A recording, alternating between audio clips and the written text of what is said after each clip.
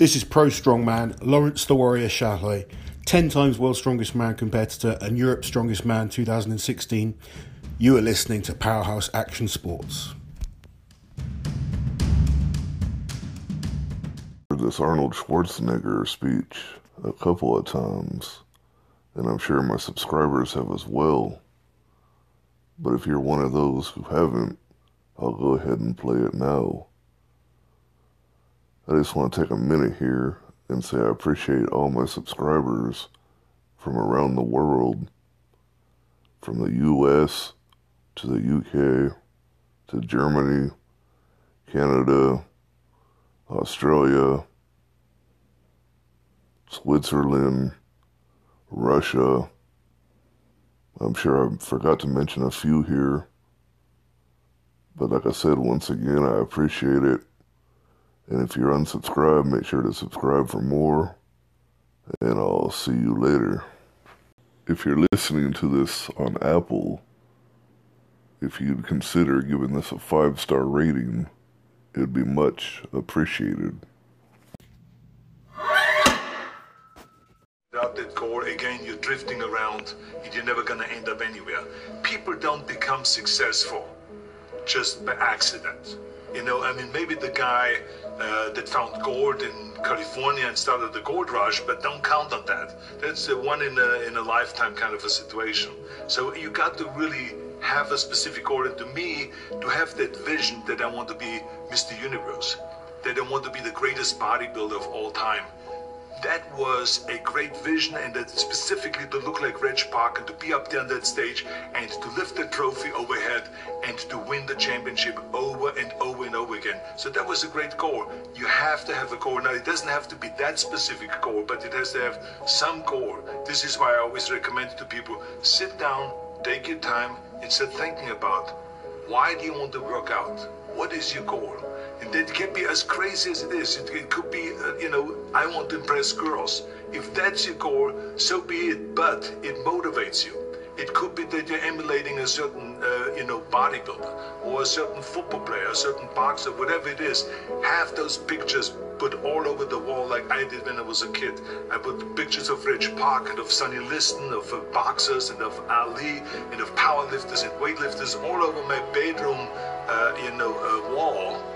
So that every day when I go to sleep, every day when I wake up, I look at those pictures and they motivate me. You need that motivation, and then therefore you have this kind of imprint in front of you all the time, and you know exactly what you're chasing. This is why I always smiled when I was in the gym. People always came up to me and says, why are you smiling? You're working out 5 hours a day. You're doing the same as the other guys, but the other guys have a sour face. They're pissed off that they have to do another rep or another set or something. I looked forward to another 1,000 reps of sit-ups. I looked forward to another 500 pounds of leg press or squat. I looked forward to doing more and more curls until my arms fall off. Why? Because I knew that every rep that I did and every set that I did and more weights that I lifted, I get one step closer to turning that vision into reality. So I was turned on by that. I was excited. I couldn't wait to get to the gym. One of the things of, creating urgency, it can go, one way or the other. Because I remember that when I weighed 245 pounds, and Bob Raferson, the director of Stay Hungry, said to me that I'm interested in having you come in for reading and work on your acting and all this, because I'm interested in having you in a movie to star with Jeff Bridges and with Sally Fields. I was delighted about that, and I was excited, and I started pumping up more and more. And then he said, but I don't want you to weigh more than 210 pounds. So I said, well, it's funny you come to me and you want me to be in a movie, but I'm weighing 245, 246. I said, I just won the Olympia, which was 1974, and I was really at my biggest. And but he demanded that, and he says, look, it's very simple. On the day we start shooting, he says, I'm going to put you on a scale, and if you don't make the 210, you're out, because I have someone else in mind. And I worked on it. I started visualizing myself very clearly as a lean athlete. because that's the only way I could lose that weight and all of a sudden get interested in running more, because up until that point I ran like 3 miles after training or before training or whatever, but now all of a sudden it was 5 miles, 6 miles, 7 miles, 8 miles, and they even ran mini marathons in order to lose the weight, and I did everything with high reps, and I was watching my diet, what I eat and all those kind of things. And but the day before, I remember we went Birmingham, Alabama. The day before I was at the YMCA with Bob Raferson. He was swimming and I was working out, and I was running. There was a track there and I was running. He says, let's step on the scale. And I stepped on the scale and I weighed 209. So it just shows you what is possible if you visualize exactly what you want to look like. So it can go one way, which is that you can lose weight and get trim and get slim and everything, get the abs out and all this, or you go the other way and you gain weight because you see yourself big and you see yourself as a winner of a Mr. Olympia or something like that. So it can go either way. But in each case, it was like certain time limits were set and I had to perform, and there was no room for any kind of like, well, I can't get my act together or anything like this, because there's only a certain amount of time. But the key thing again is have the clear vision. Have the specific goal of what you want to accomplish, because then you never go to the gym and you say, the day I feel down a little bit, I don't know what it is all about, I don't know my life, I'm confused. No, I tell you that I was a perfect example of someone that was not confident at all. I mean, when I was a kid, I was just like any other kid. I had my hang-ups and problems and all this. But when I joined the weightlifting club and I won my first little trophy because I did the best clean and jerk, and then we went to another meet and I won another little trophy, I started feeling like somebody.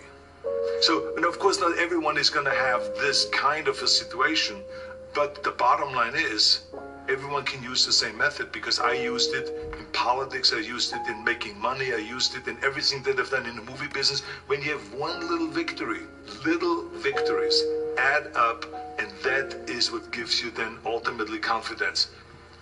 Well, for me, the most important thing always is to have a deadline. When I, for instance, had a competition, and let's say the competition was in the middle of September, and it was now beginning of summer, so there was no more time to screw around. So there was the time now to get going on a diet, to get going with the training, to not slack off at all, because there was a deadline there. The day of the competition, I had to be in the best shape possible.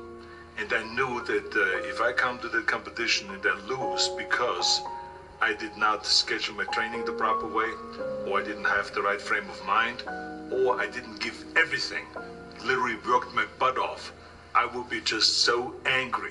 So I never wanted to be in that situation. So this is why it was very important to pick that time and to say, this is when I have to be in top shape, then to work towards that. But it's not just with the competition.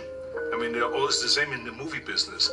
I mean, to me, it was always a big advantage when I said, okay, my movie starts on April 1, and I have now 3 months, so I have to get really in great shape.